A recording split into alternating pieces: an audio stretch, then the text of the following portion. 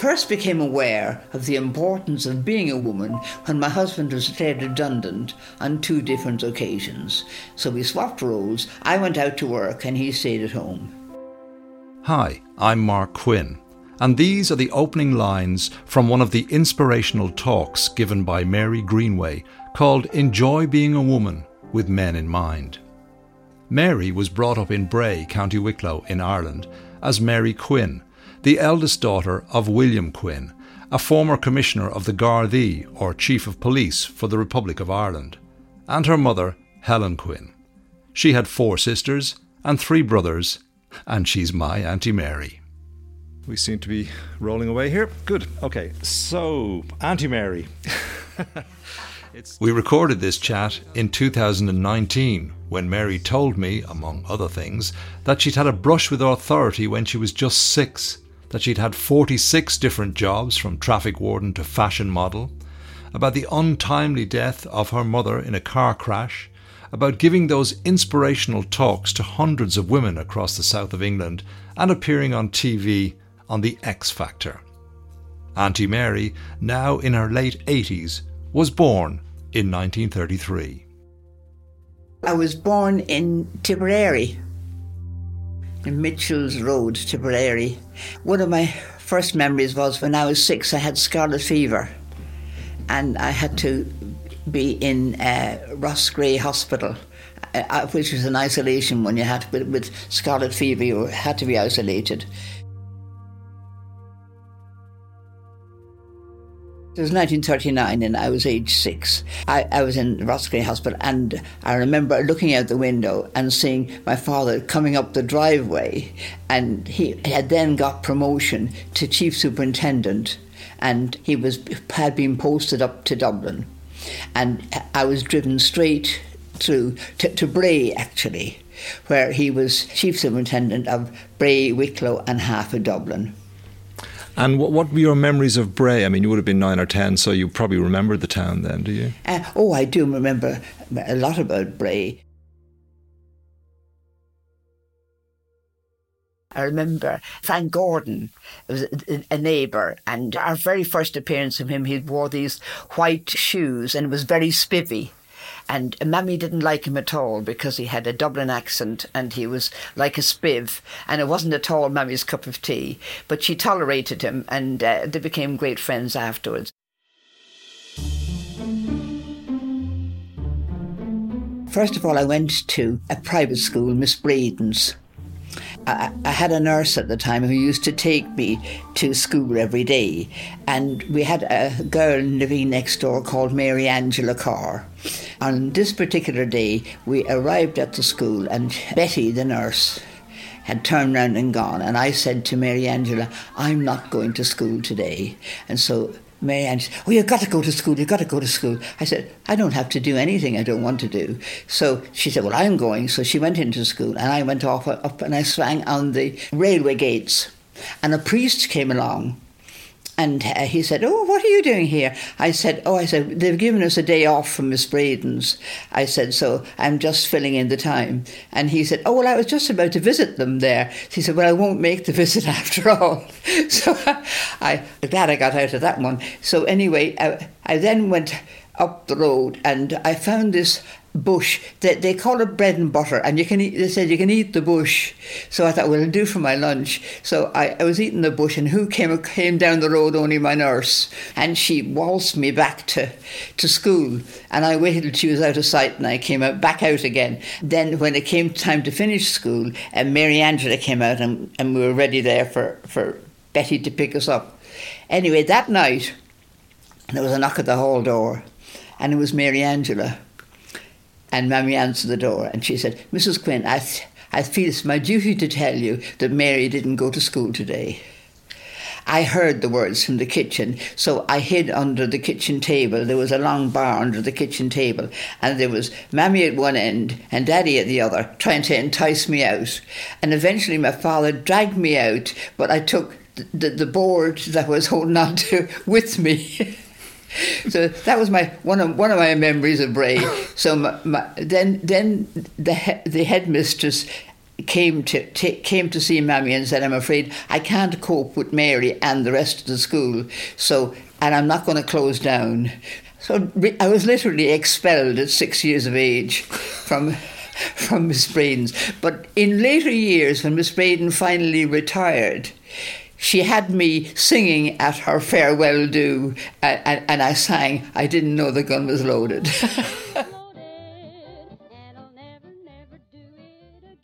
And you mentioned a nurse there. It sounds like sort of a privileged upbringing, was it? Well, no, it in retrospect, it sounds like it is. And if people talk about the times that they had in those years, I feel almost ashamed to enter the conversation because of my background. But I thought that was the background that everybody had. There was a cook, a nurse, and Sheila was the housemaid. But you weren't allowed to say the word maid. See, you said M-A-D-E instead. Well, and who forbade that? They did. They didn't like being called that. Even though Betty was a nurse, Sheila looked after us. And would that have been the same for all of your friends at that time? Well, yes, because the people next door, they used to have a maid, but they only had one. Well, servant, if you like, but we didn't call them servants. They were part of the family, really, because my mother used to play bridge and golf and everything, and we didn't see her, and we weren't able to sit up at the dining room table until we were 13 to have meals with Mammy and Daddy. Now, where were we supposed to have learned how to behave at the dining room table? But from Sheila and Betty and Rita was the name of the cook, Rita Bingham. So they virtually brought us up to the age of 13, but we didn't know that was our life. And how did that affect your relationship then with your mother and father? We just had to get to know them, really. Well, I personally never really got to know my father. And then in later years, when my mother died, he suddenly had to get to know us. And I remember once working at the telephone exchange years later, and I rang home one Easter, and he answered the phone, and he said, I'm sorry, there's no one here to talk to you. And that was the end of the conversation. How does that make you feel now, looking back? Well,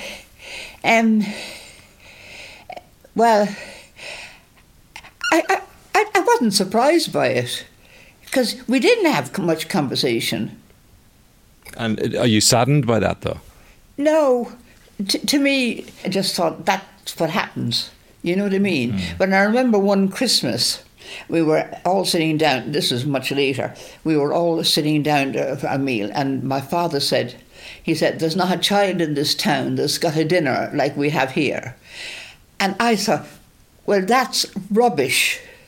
Because I could imagine Margaret having a dinner, all my friends having the same Christmas dinner as we did. So I said no comment. And he went to give me a clout, and I leaned forward, and Anne was sitting next to me, my sister, so she got the clout because I got out of the way. But this is the extraordinary thing, was that I was sent to my room. And Sean T. O'Kelly was the president at that stage, and Daddy used to have to, as representative of the guard, as the chief superintendent, he had to be there at Leopardstown. And my mother did not want to go to Leopardstown with him, so every year I went with him. So I was, as I said, on Christmas Day, I was sent to my bedroom, and Aidan and Fergus, they all came up to me and said, you won't be going to Leopardstown tomorrow. I said, yes, I will. And they said, no, you won't, because Daddy's livid with you. I said, I'll be going to Leopardstown tomorrow. So being Christmas, the races began early, about 12:30. So I began to get ready.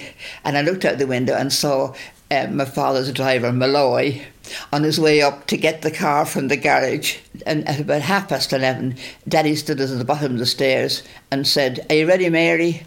And I went down the stairs and I went off to Leopardstown. So you were right. Forgotten. I just assumed I was going, positive thinking prolongs life.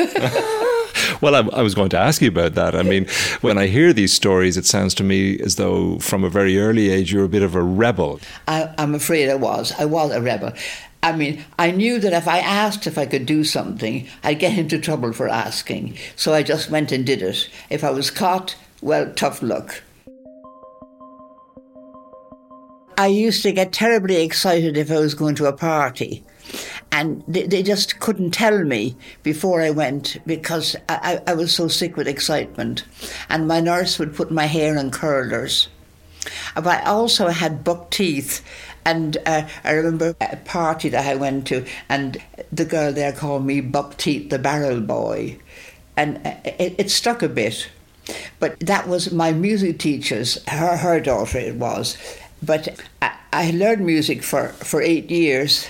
I learned the piano for 8 years and can't play a note. In fact, on quite a few occasions, I didn't go to them for the music lessons. I left home with my music case in my hand, and then I'd knock at the music teacher's door and say, I'm sorry, I can't come today because I've got to help my mother in the house, which I did very little of. And this went on for about 2 months, and I was delighted with myself until my mother met my music teacher in the town one day, and she said, I feel guilty billing you for Mary's lessons. Because her not being able to come. And I was, what do you mean not being able to come? She left here to go off for a music, but when she didn't, she said you needed her at home. It wasn't at the music exams. Your mother seemed to enjoy life. Is that a fair comment? Oh, very much so. I'm afraid she was quite a snob. She used to go up to town on a Friday to get fish, and we were lucky if she arrived back home with the fish. Why? Where would she go? She'd be meeting people and chatting to them. You know, she forgot all about time. She'd go to Mass first of all, and then she'd go and get the fish. But she played golf, and she belonged to 2 bridge clubs. One of them was a nice friendly one in the afternoon, where they did more chatting than playing bridge. But there was another one that was a Friday night one, and they were very, very serious. And she used to come home and sit at the end of my bed and I'm not going there anymore. I'm just not playing. I'm not taking it. I'm just not taking it. And next thing the phone would ring. Are you coming, Mrs. Quinn? Yes. And off she'd go. And do you think you were like your mother? Really, I think probably we were almost too alike. And I loved my mother, but we just did not get on. Perhaps because you were alike, yeah. Yeah, exactly. Yeah. That we were too much alike. Because she was a bit wild when she was young, and she was an orphan. She was born in America, and when she was 7 years of age, her father died. And 3 months later, her mother died. She was discovered holding her mother's hand by somebody reporting that 3 bottles of milk had been outside the door of the flat that they lived in. I don't know where it was in New York. But there were 3 bottles of milk, and they came in and found her mother had been dead 3 days, and she was holding her hand trying to wake her up. So then she came back and lived with an aunt and uncle in Waterford and was brought up with the daughter of the house. Mm-hmm. And she was pretty wild. Because I remember once she was caught smoking, and the nun said to her, how long have you been smoking? And she said, since I was that high. And she said she was about 12 or something like that, which was a dreadful thing in those days. And also, well, I don't know how true the story is, but she was quite a fearless horse rider, and she climbed up on the roof of the house and galloped across the roof. It was quite a big house that they lived in, and jumped off at the other end. So really the wildness is in the blood, really, isn't it? Yeah, I think so.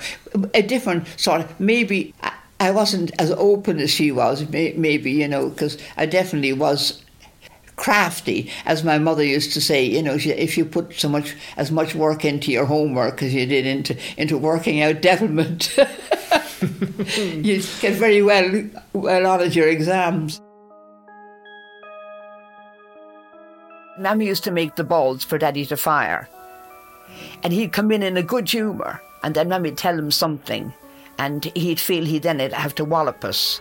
with the result that we did regard him as the disciplinarian. But then Mammy had her times as well when she, when she got annoyed with you and she'd box your ears like that and send to bed without your supper a lot of the time. But there was very nice lino on the floor of the bedroom, and there was a wonderful skating rink in your stockings.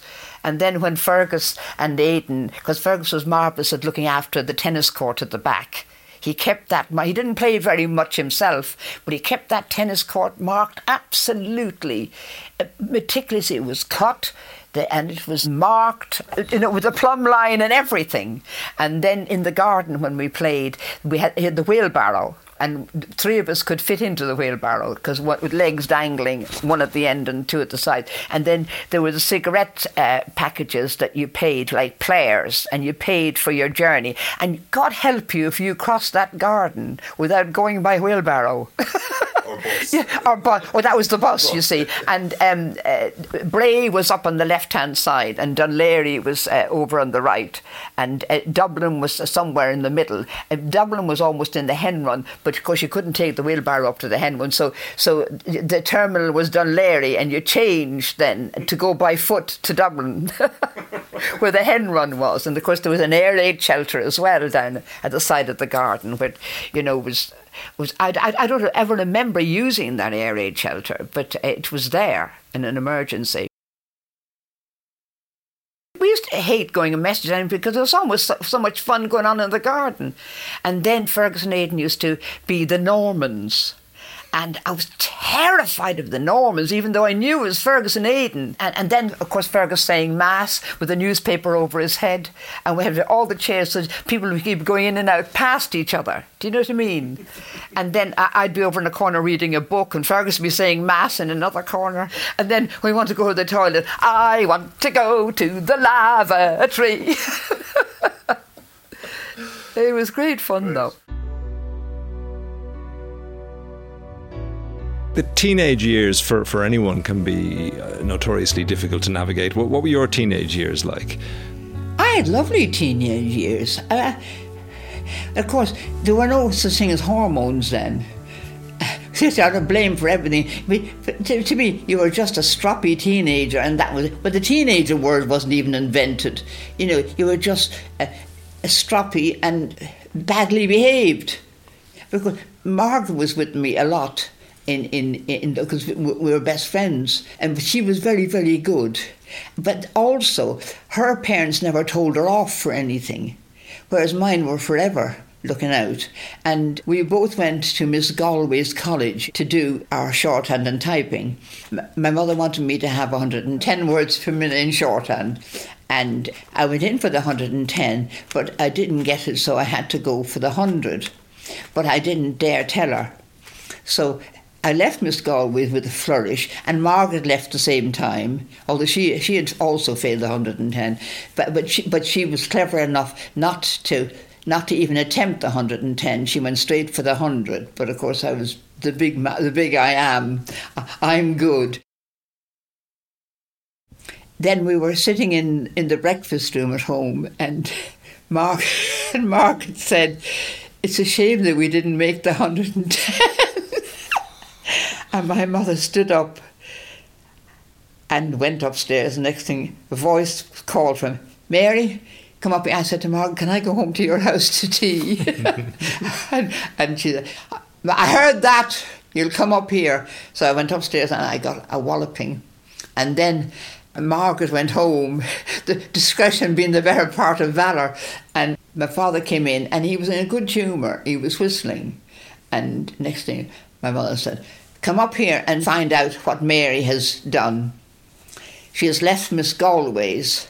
But you see, Miss Galway's was the leading shorthand typist college in Dublin. And the whole thing was, if you had your certificate signed with Miss Galway's, you were all right. So I had to go back next day and to check my hand to pay for another month in Miss Galway's. And Margaret went home and told her parents, and they said, oh, well, what a shame. But anyway, if Mary Quinn's going back, you can go back with her. So we went back for the month, and we didn't get the 110. So we ended up, there was a Mr. Barnes Academy in Bray, and Mr. Barnes came to our house to give us the 110 and told us all the big words.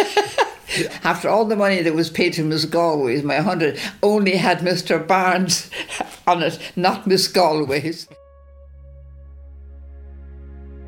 Okay, so then as you reached adulthood, if you like, what were you dreaming of? What were you dreaming of doing with your life? I just take it as it comes. I hadn't any real dreams about anything. It was just enjoy life and go to dances every Saturday night, meet different blokes and go on dates. It sounds as though your parents, particularly your mother, were sort of imposing their own dreams on their children. Oh, very much so. Yeah, because my mother wanted me to be a PE instructor. Well, I'm the last, totally unphysical. You know what I mean? I hate exercise of any kind because I wanted to earn money as quickly as I could. So that's why I wanted to be a shorthand typist. And the nuns at the convent said, a miserable existence. Well, I call it coming from a nun. Where's the comparison? I had a boyfriend at the time and they didn't approve of him.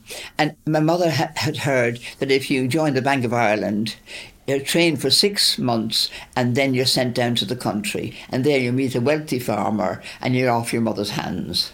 So definitely it was that I was going for the Bank of Ireland. And so when the advertisement came out for the Bank of Ireland, it said, canvassing will disqualify, but nothing prevented my mother from going forward. So she got one of the directors to give me a reference. Now, how he could give me a reference, I don't know. He didn't know me from Adam. Also, Daddy changed half his bank account over to the Bank of Ireland. And then on the morning of the bank exam, I went into my mother and father's bedroom and said, I'm not going for this exam. And Daddy leapt out of bed, slipped on his pyjama cord, hit his head against the mantelpiece, and there was nearly another fatality in the house because me not going for the Bank of Ireland was a fatality. So anyway, my mother didn't speak to me for 3 weeks. She said she could hear me laughing up the road on my bicycle because I didn't care whether she wasn't speaking to me or not. But there was a romance going at the time that they didn't approve of. And so she wasn't speaking to me, so I decided I'd emigrate.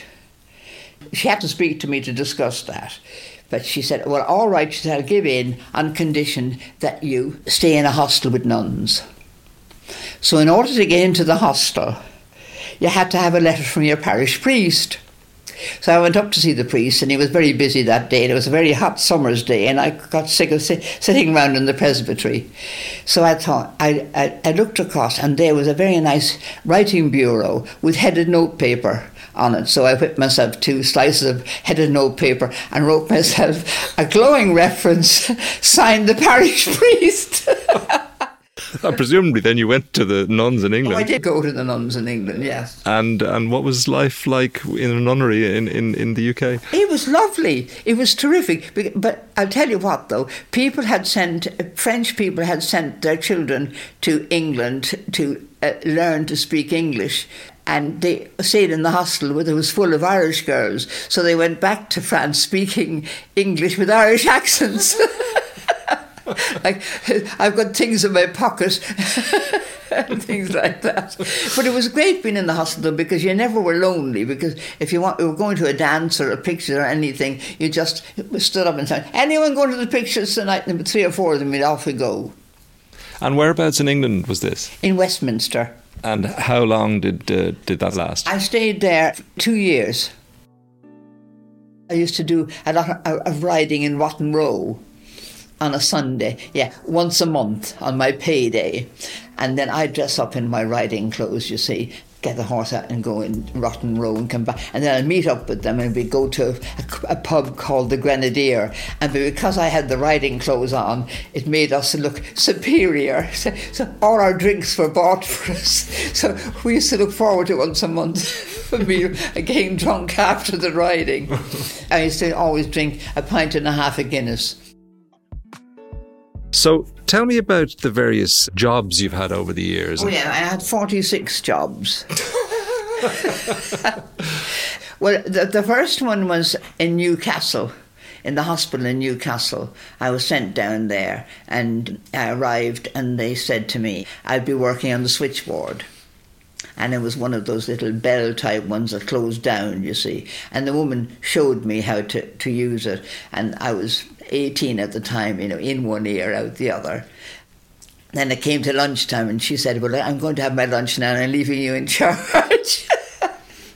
Well, I hadn't a clue who anybody was in the hospital. And yet there was a book there with some names in it. And I thought, well, I'll try and tie up the names. And so I enjoyed the hour. But when she came back, I had to tell her the matron wanted to see her straight away. Nothing at all to do with me. And she came back and she said, you'll just have to pack your things and go, she said, because there's been utter chaos in this hospital for the last half hour. The gardener was being put through to the registrar. Well, you know hierarchies in hospitals, how sacred they are. So I said, well, what about my lunch? And she said, what about your lunch? So I sat on a wall for 2 hours waiting for a bus. Nothing has changed. And tell me, why do you think you had so many different jobs? I mean, well, because I got bored. I just got bored. On one occasion, somebody said, when I'm 25 years here, I'll be getting a watch. And I thought, this is not for me. But I was very lucky because when I would leave a job, I would ring up a job I'd had before and they'd take me back. But then in those days, having shorthand and typing was the thing to have. You know what I mean? And you could always get a job. So I never starved. I belonged to the Challoner Club in Pond Street in London. And I wanted a job on Saturday mornings.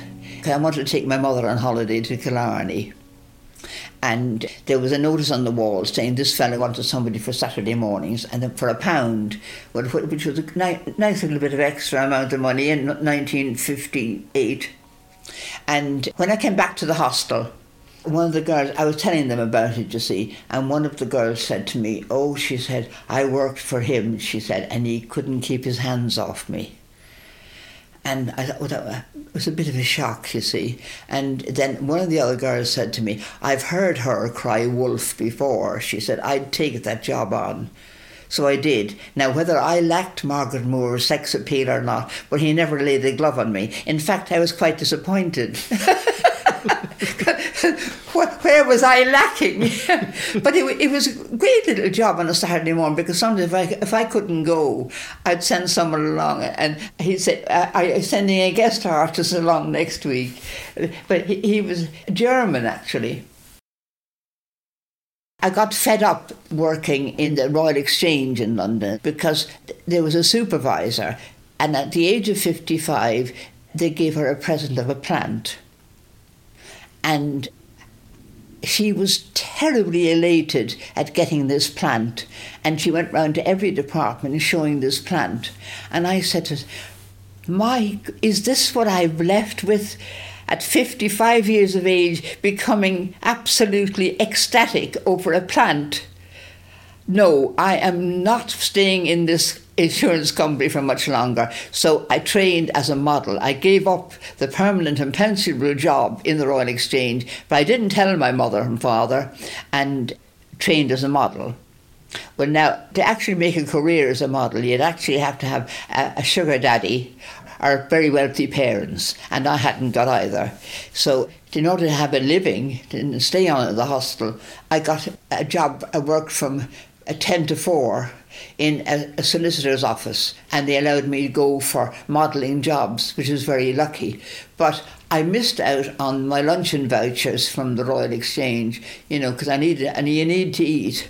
So I got in the hostel. I got up early in the morning and I picked out 2 boiled eggs and put them in the pocket of the blouse I wore. So I had egg sandwiches, and whether I had a very warm bosom or not, I don't know. Those eggs were all hard boiled. So that's how I got my lunches. What sort of modelling work did you get? The trouble was, it was an agency I would go through, and I was 36, 26, 38, which was a stock size. So they would send nearly everybody on their books for the jobs.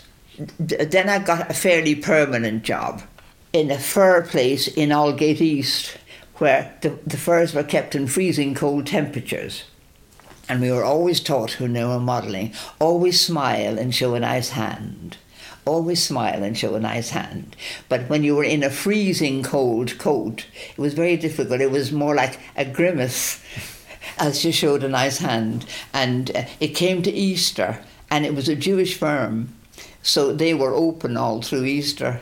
And I said, no, thank you, I'm not working through Easter. So that was the only real sort of semi-permanent job I got as a model. The rest of it was you were sent to shops and that, where they used to have afternoon teas, and you walked around with the garments from the shops and showed them while they were having their tea, which I enjoyed doing that. Always remembering to show a nice hand.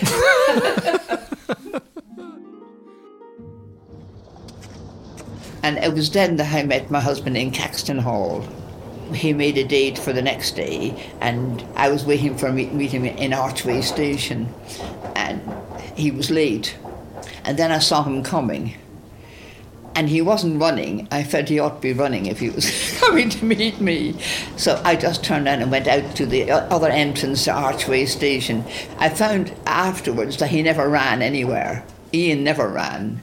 But he found out the telephone number of every hostel in London and rang them, and finally found me. So that was romantic, wasn't it? That was romantic. And so romance flourished then from there, did it? Well, not as far as my family were concerned. He was a penniless Protestant. Because, as the saying goes, a terrible thing happened to her. She married a Protestant.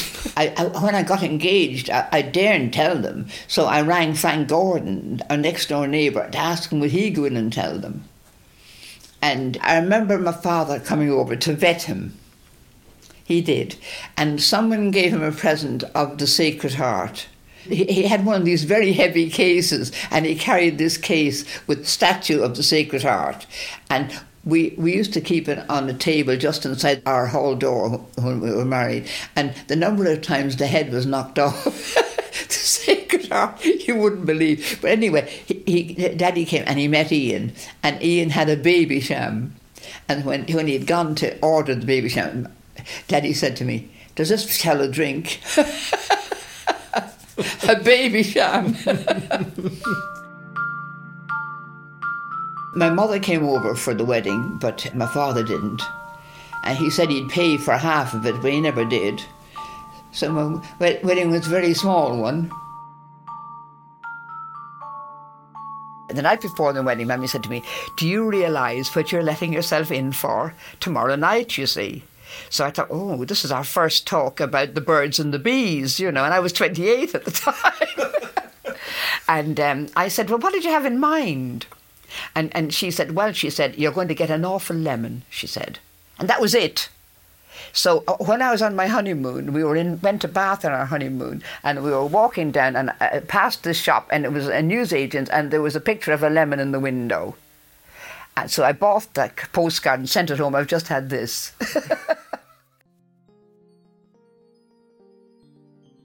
She got the woman next door to make the wedding cake. I'll never forget, she had 9 eggs. 9 eggs in the cake, which was an enormous amount. But my brother Brian went with her to give me away. And she was sitting there, surrounded with the case with the cake in it, and wedding presents for me. And she was surrounded by all these, you see. And a man came along and said, "Is all this yours?" And she said, "No, certainly not." And he went off then to drop another clanger somewhere else. But the very tragic thing then was that it was the last time I saw my mother, because 6 weeks later she was killed. I remember a quote from my grandfather, your father, saying that his wife had been born into tragedy, as you mentioned, and died in tragedy. Yes, he said that. And just explain then, if you wouldn't mind, what happened to your mother, how she died. Oh, she had been visiting some friends, and they were driving, I think it was a bridge party, and she was driving home near Stradbrook there, and a car came out of a side road right across her bows, and the steering wheel went up through her chest. I'm not sure if she was dead when she was taken to the hospital, but she didn't survive for very long. But she was the only one killed in that car crash, and the other three escaped. I'm Mark Quinn, and this is a chat with my Auntie Mary. It's Saturday, the 11th of November 1961, and Mary's mother has just been tragically killed in a car crash in Blackrock in County Dublin. Mary's father, who at the time was Assistant Commissioner of the Gardaí, the Irish police force, was dealing with the possibility of the first ever all-out strike of the force. He was called out of a tense meeting and was told that his wife had been in a car accident. When Mary's father arrived at the hospital, he was shown into the room of one of the three surviving women, leading to confusion about who had survived and who hadn't. He subsequently discovered the tragic truth. And as a mark of respect, the Garda strike did not go ahead. How did your mother's death affect you? If I'd been living at home and she was part of my daily life, I think it would have affected me more than it did.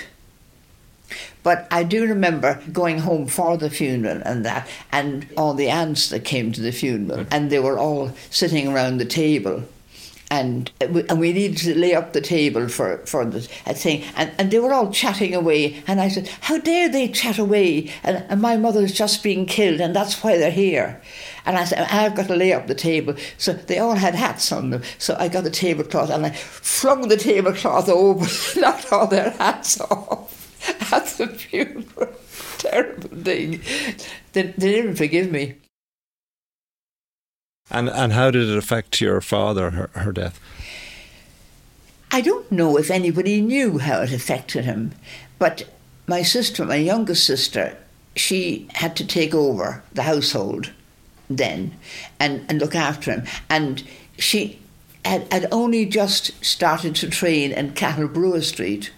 She had started in the September, and she was going to make that her career.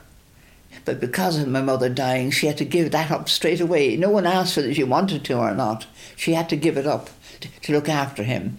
And he used to go to the church every night and make her go with him and sit there while he prayed and prayed.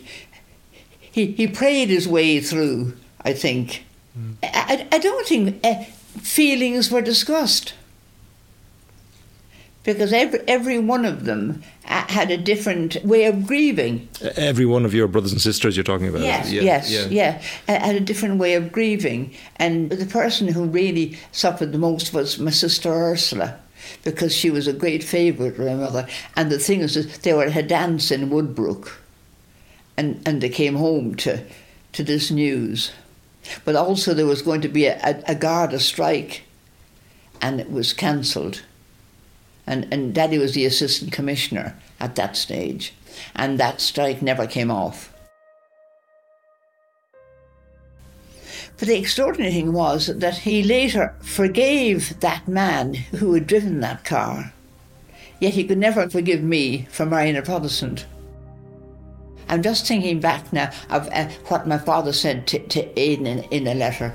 She died a violent death, but she wasn't a violent woman. But she had a hell of a temper on her.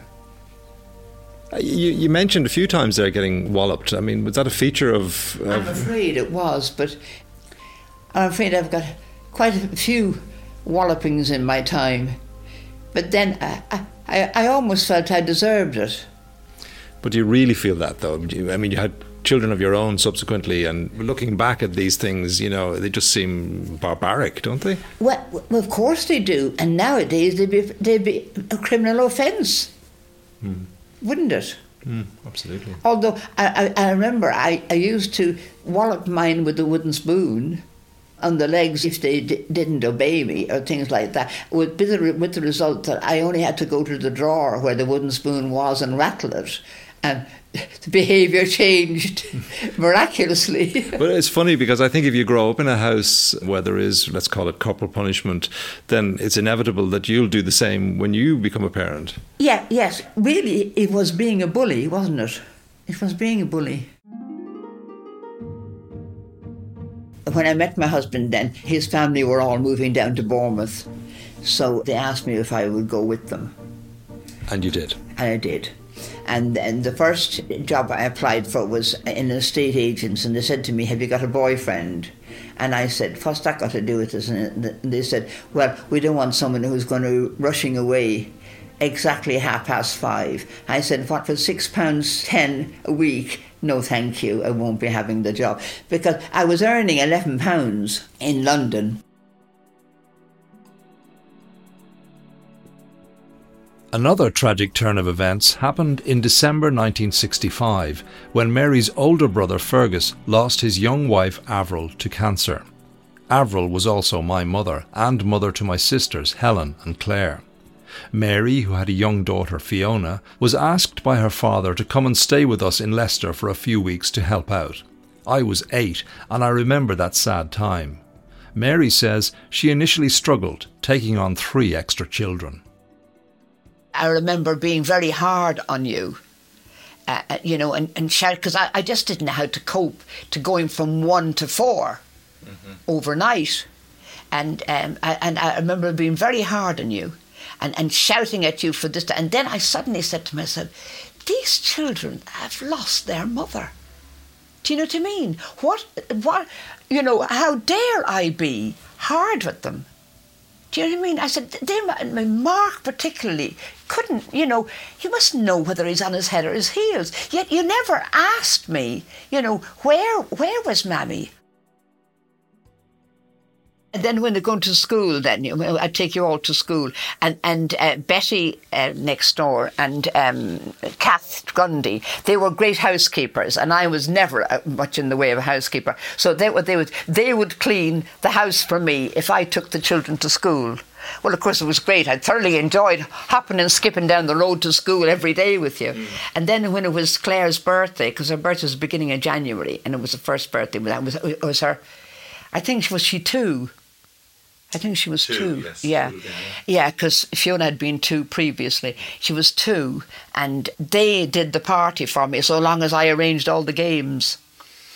And so we all worked along beautifully. So you got on well with the neighbours? I got on very well with them, yes.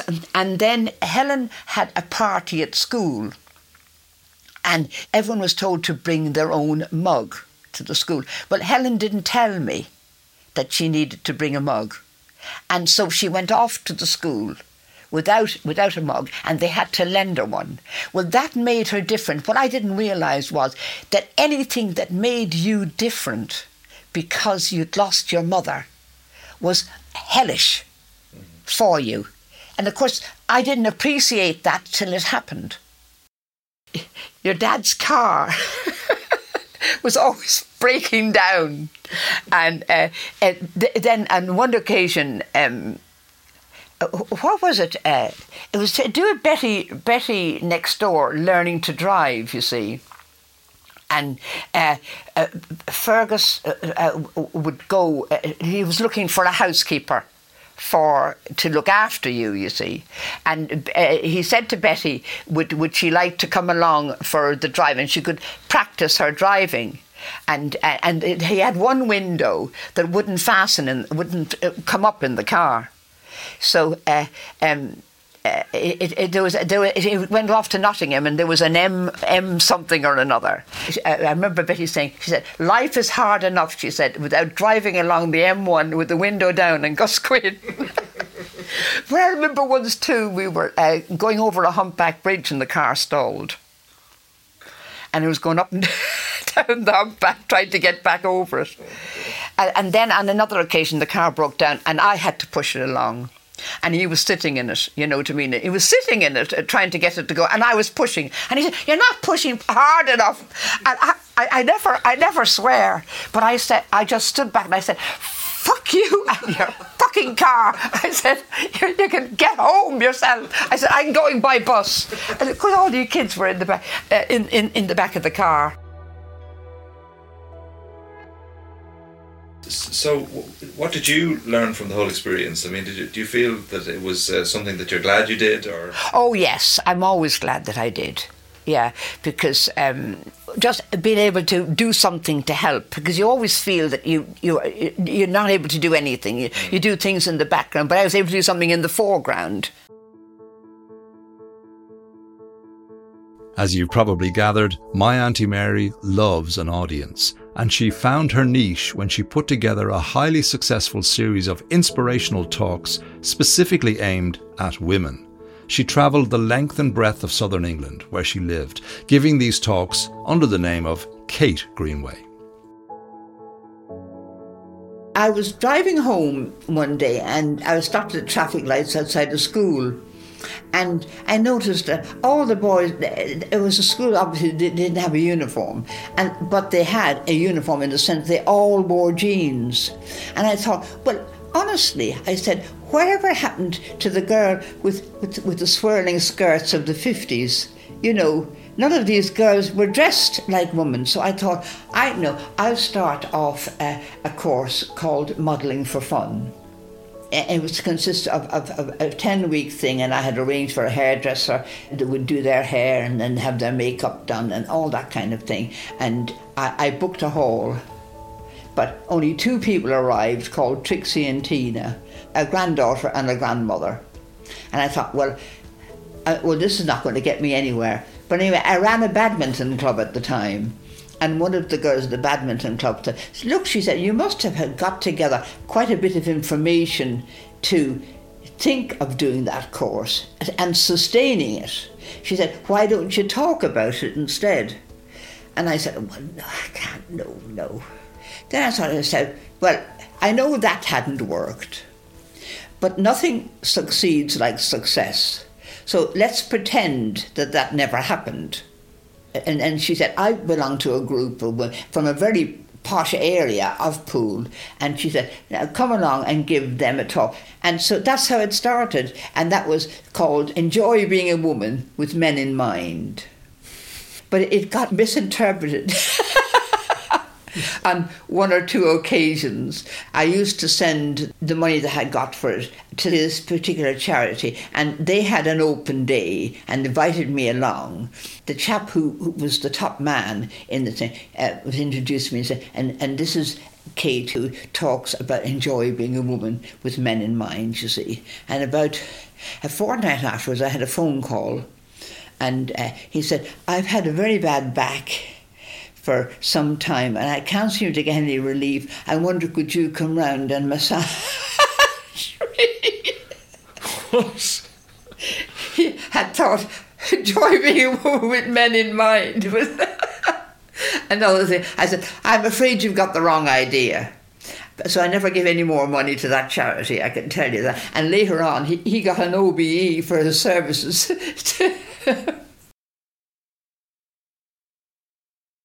This is where positive thinking came in. I had got together what I wanted to say for 3/4 of an hour. And I knew that as soon as I stood up, I had my audience. It was a bit rude, you see. And I first became aware of the importance of being a woman when my husband was declared redundant on 2 different occasions. So we swapped roles. I went out to work and he stayed at home.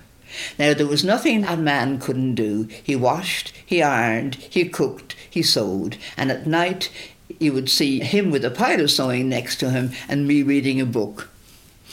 But he developed the headaches. Then, one afternoon, when the children were playing outside, I said, after a glass or 2 of sherry, I said, I fancy going upstairs. And he said, I'm sorry, my dear, but I've got a whitewash coming out in 10 minutes. So I said, oh, no, don't change it on my account. But I found it as a direct challenge. So I went into Annette Louise, which was a naughty underwear shop in Bournemouth, and there I bought a pair of black seam stockings, red and black suspender belt, a black lacy bra, and a pair of knickers that weren't worthy of the name. They were a little bit of shirring elastic with a red triangle front and back and a yellow butterfly strategically placed across the middle. So I took this lot home and I put it on, and I stood at the top of the stairs and I said, Ian, and he said, what is it? I said, it's an emergency, because it was fast becoming one, because shilling elastic and ample hips don't go. And it was slowly rolling downhill. So he came to the bottom of the stairs, he was polishing the shoes in the lounge, and he put the shoes on us, and life changed after that. That was the beginning of it all. And then it began to stretch to other areas, my many occupations. I thought, well, there's another 3/4 of an hour in that. And then I was on several television programmes. So it was my auditions and appearances on TV. Then I was, at the time, a traffic warden. So it was the human side of a traffic warden, not the humorous side, the human side of a traffic warden. It's because I believed in myself. I was told that with a talk you have to have a beginning, a middle and an end. But mine became all mixed up. You wouldn't know which was which. And then I realised to get the structure right, it would be better. Because if I have my opening sentences right, I have my audience. And I knew how to pitch it. And also I knew my Irish accent helps. Because people, oh, I love the Irish. You know, people do. They are suckered by it a little bit. And did you learn it off by heart, or did you just... No, it was never by heart. But I never had a note. Mm-hmm. It's because it all had happened. It was all factual, none of it was made up. And what sort of feedback did you get then from your audiences? I don't think I ever had a bad audience. And once or twice I could see people sort of sitting, looking a bit stony-faced. To me, the most important thing is eye contact. I looked out at my audience and I spoke to them all as if they were individuals. In a way, it was like an orchestra. But I knew that as soon as I stood up there, I was in charge. And there's a sort of a serious side to this too, insofar as you were doing it to, I suppose, inspire other people, and then you got something out of it as well, presumably. Oh, I loved it. And I felt I was travelling all over the Dorset countryside to chat to friends. Very often I would be somewhere and next thing someone would say, oh, it's Kate Greenway. I recognised your voice. And when I went on the cruise with Monica, 3 people recognised me in the middle of the Mediterranean. Fame at last. Fame at last, yeah. But some of my talks had pathos. You know, but I never brought in the fact of my mother dying. Why not? Because I felt it would clash with the feeling that I was hopefully giving to my audience. And what were you trying to bring to the audience? Were you trying to inspire women to be more independent, or what? Yeah, I think that's what it started off with. Mm-hmm. Yeah, not so much to be independent; it's just to be aware of being a woman, because it is a huge thing to be aware that you're a woman. Because so many women are put down, aren't they? Mm. And if you're aware of yourself, and also I believe that self-analysis is very important, not too much, but a little. Also, I picked up from audiences. I felt I gave them something, but they gave me something back. And also, I had plenty of laughter. I always aimed at laughter. And they say that's a great medicine. The best, they say. Yeah, the best, yeah. In 2010, you lost Ian, your husband. Yeah. And tell me about that. Well, he had dementia. But he was a very, very good dementia patient. Because with dementia, again, it's a very individual thing, like grief. But he never gave me any trouble at all. Except when I was putting him to bed. Because when I get him into the bed, I was trying to get him to move over, but he didn't know how to do it, and I couldn't lift him. But at the same time, people would say to me, oh, you're marvellous and this and that, but I didn't see what is someone is your husband, so you nurse them. And he had to have a catheter, And I have a granddaughter, Loli. She was about 10 at the time. And on one occasion, I was down in the laundry room, and when I came back up, she said to me, "Oh, I emptied Grandpa's catheter," she said. And I thought that was amazing at 10 years of age. She said, because it looked as if it was full and he looked uncomfortable. Ah. It was hard work looking back, but it is what you do. Yes, if you love someone, yeah. Yeah. It's... I couldn't understand people saying to me, "You're marvellous," and this, that, and the other thing, because it wasn't. It was your life. It was what happened. And then when he did finally pass on, how difficult was that for you? Well, there was remorse there because he was in respite care when he died, and the doctor said I had to have a holiday, so I was in Galway on holiday when he died, and I felt if I had been looking after, because you see, he wouldn't eat for them. When people stop eating, that's the worst thing, because how can you survive?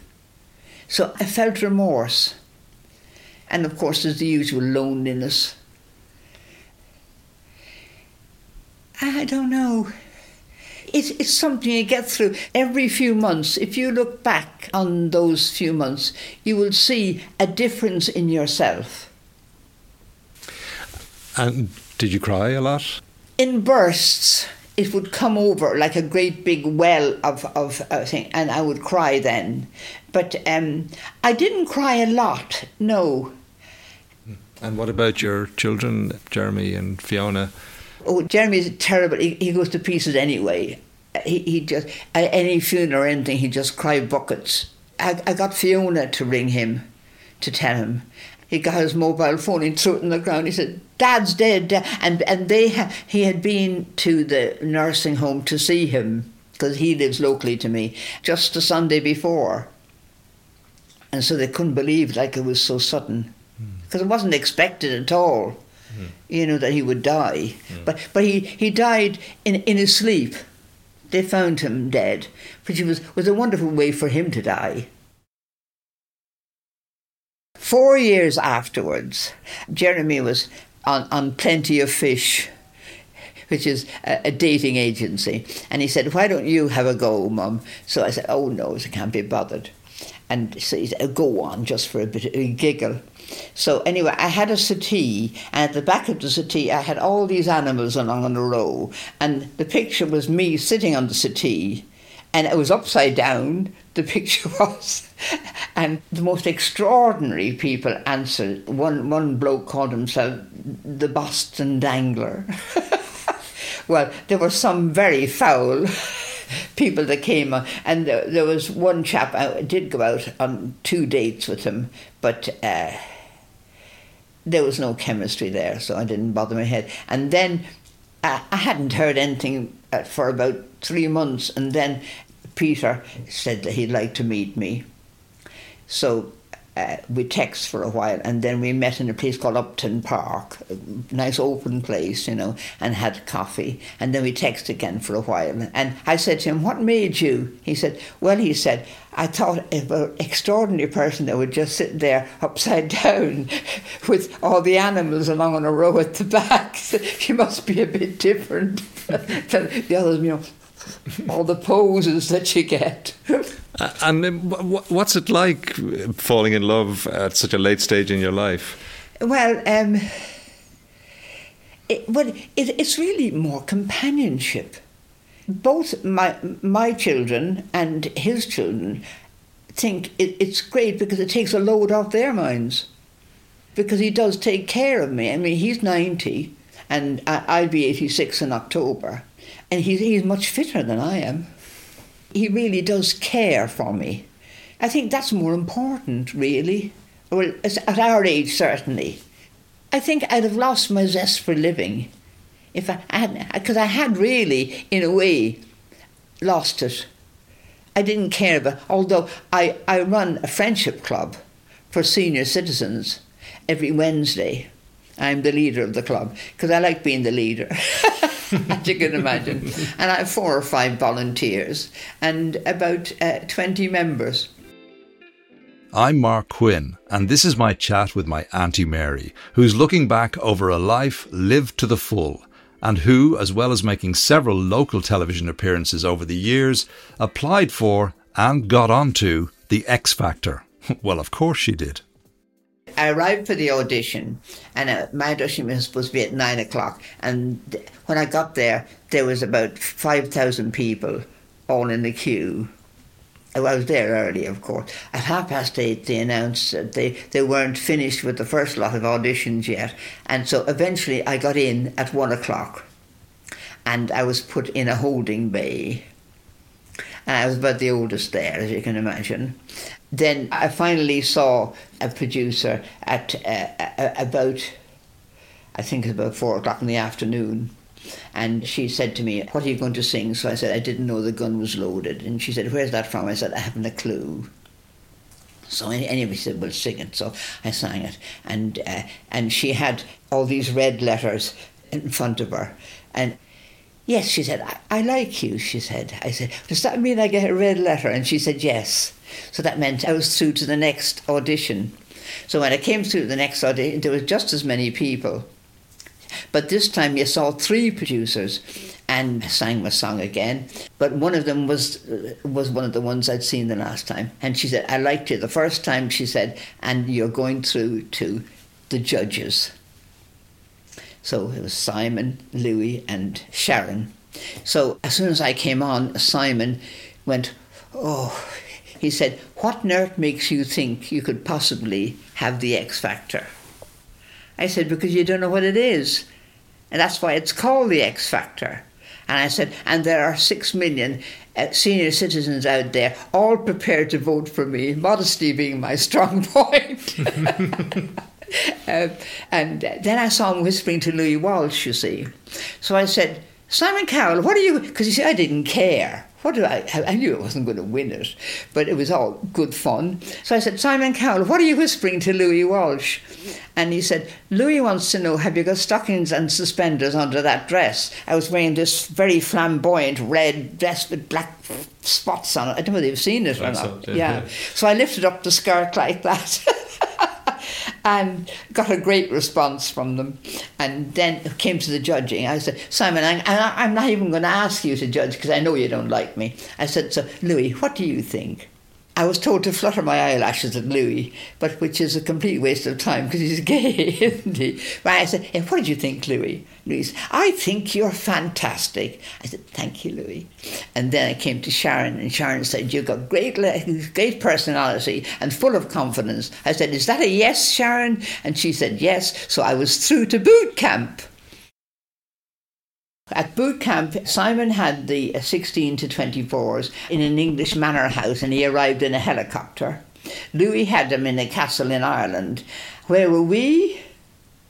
In a sleazy nightclub in Soho, which doubled as a pole dancing club in the evening, which disgusted Fiona because I think she had visions of her mother taking part in the pole dancing. Why not?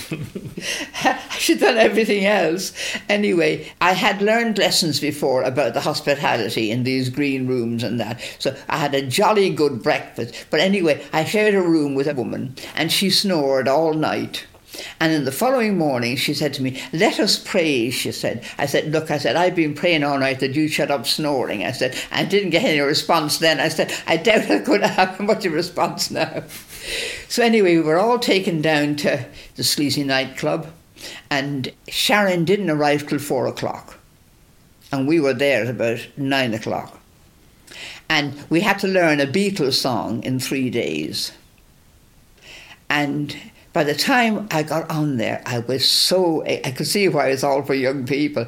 I was so exhausted. I couldn't hardly remember what song I was singing, never mind. No.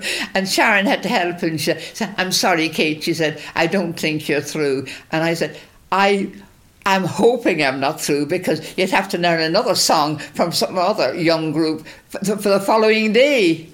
So that was the end of my thing in the X Factor.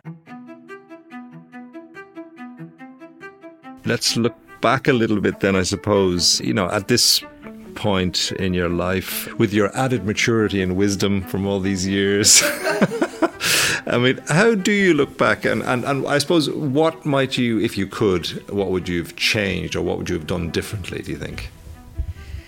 I probably would have married better. Not a penniless Protestant, So what you're saying is that had you married someone else, well, your life would have obviously been different. Yeah. I think I was allowed to fulfill myself.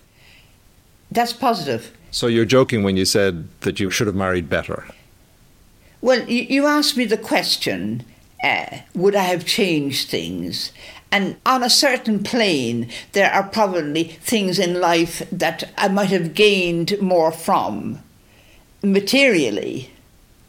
But I had a lot of adventures in life. But then also I put the family at risk. We ended up being homeless because I took a job as a Kilcombe butler in a stately home in Ireland, and that didn't work out. So a friend of mine in Bournemouth said, well, why did you come back here? Because at least the children started off here, they were born there. So we went back to Bournemouth and we stayed with a friend for a while, and then we got the social services to fix up in bed and breakfast.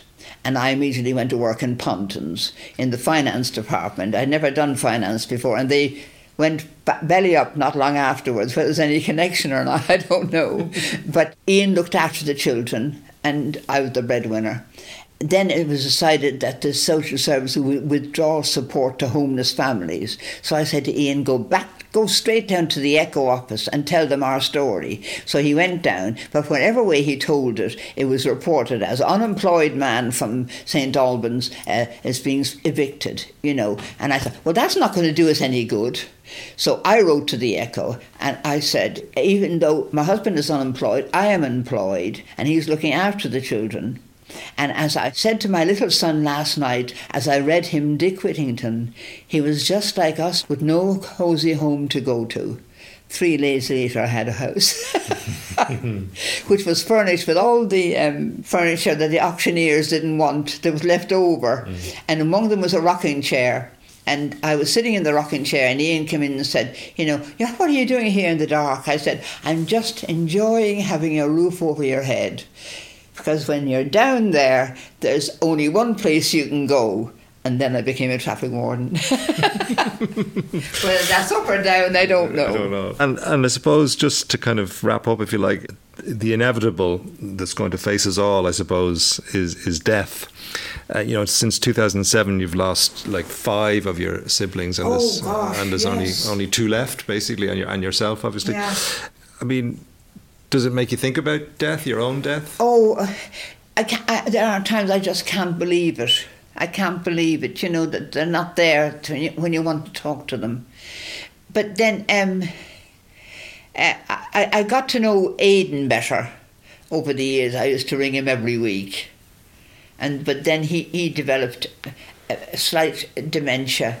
But then he died very tragically by choking when he was in a nursing home, ready to come home. Well, it just does remind you of your own mortality. And how do you feel about that? Are you, if you like, ready to die, as it were? Well, I have 3 different conditions: bicentia gravis, osteoporosis, and orthostatic tremor. And I know that ultimately they will not have pleasant ends, but I don't allow myself to dwell on that. I just enjoy every morning I wake up. And as I said, I run this venture club and I love that. And what's the secret then to longevity? Well, positive thinking, I think. You've been listening to My Auntie Mary, who sadly passed away on the 27th of May 2022 in her 89th year. I'm Mark Quinn. Thanks for listening.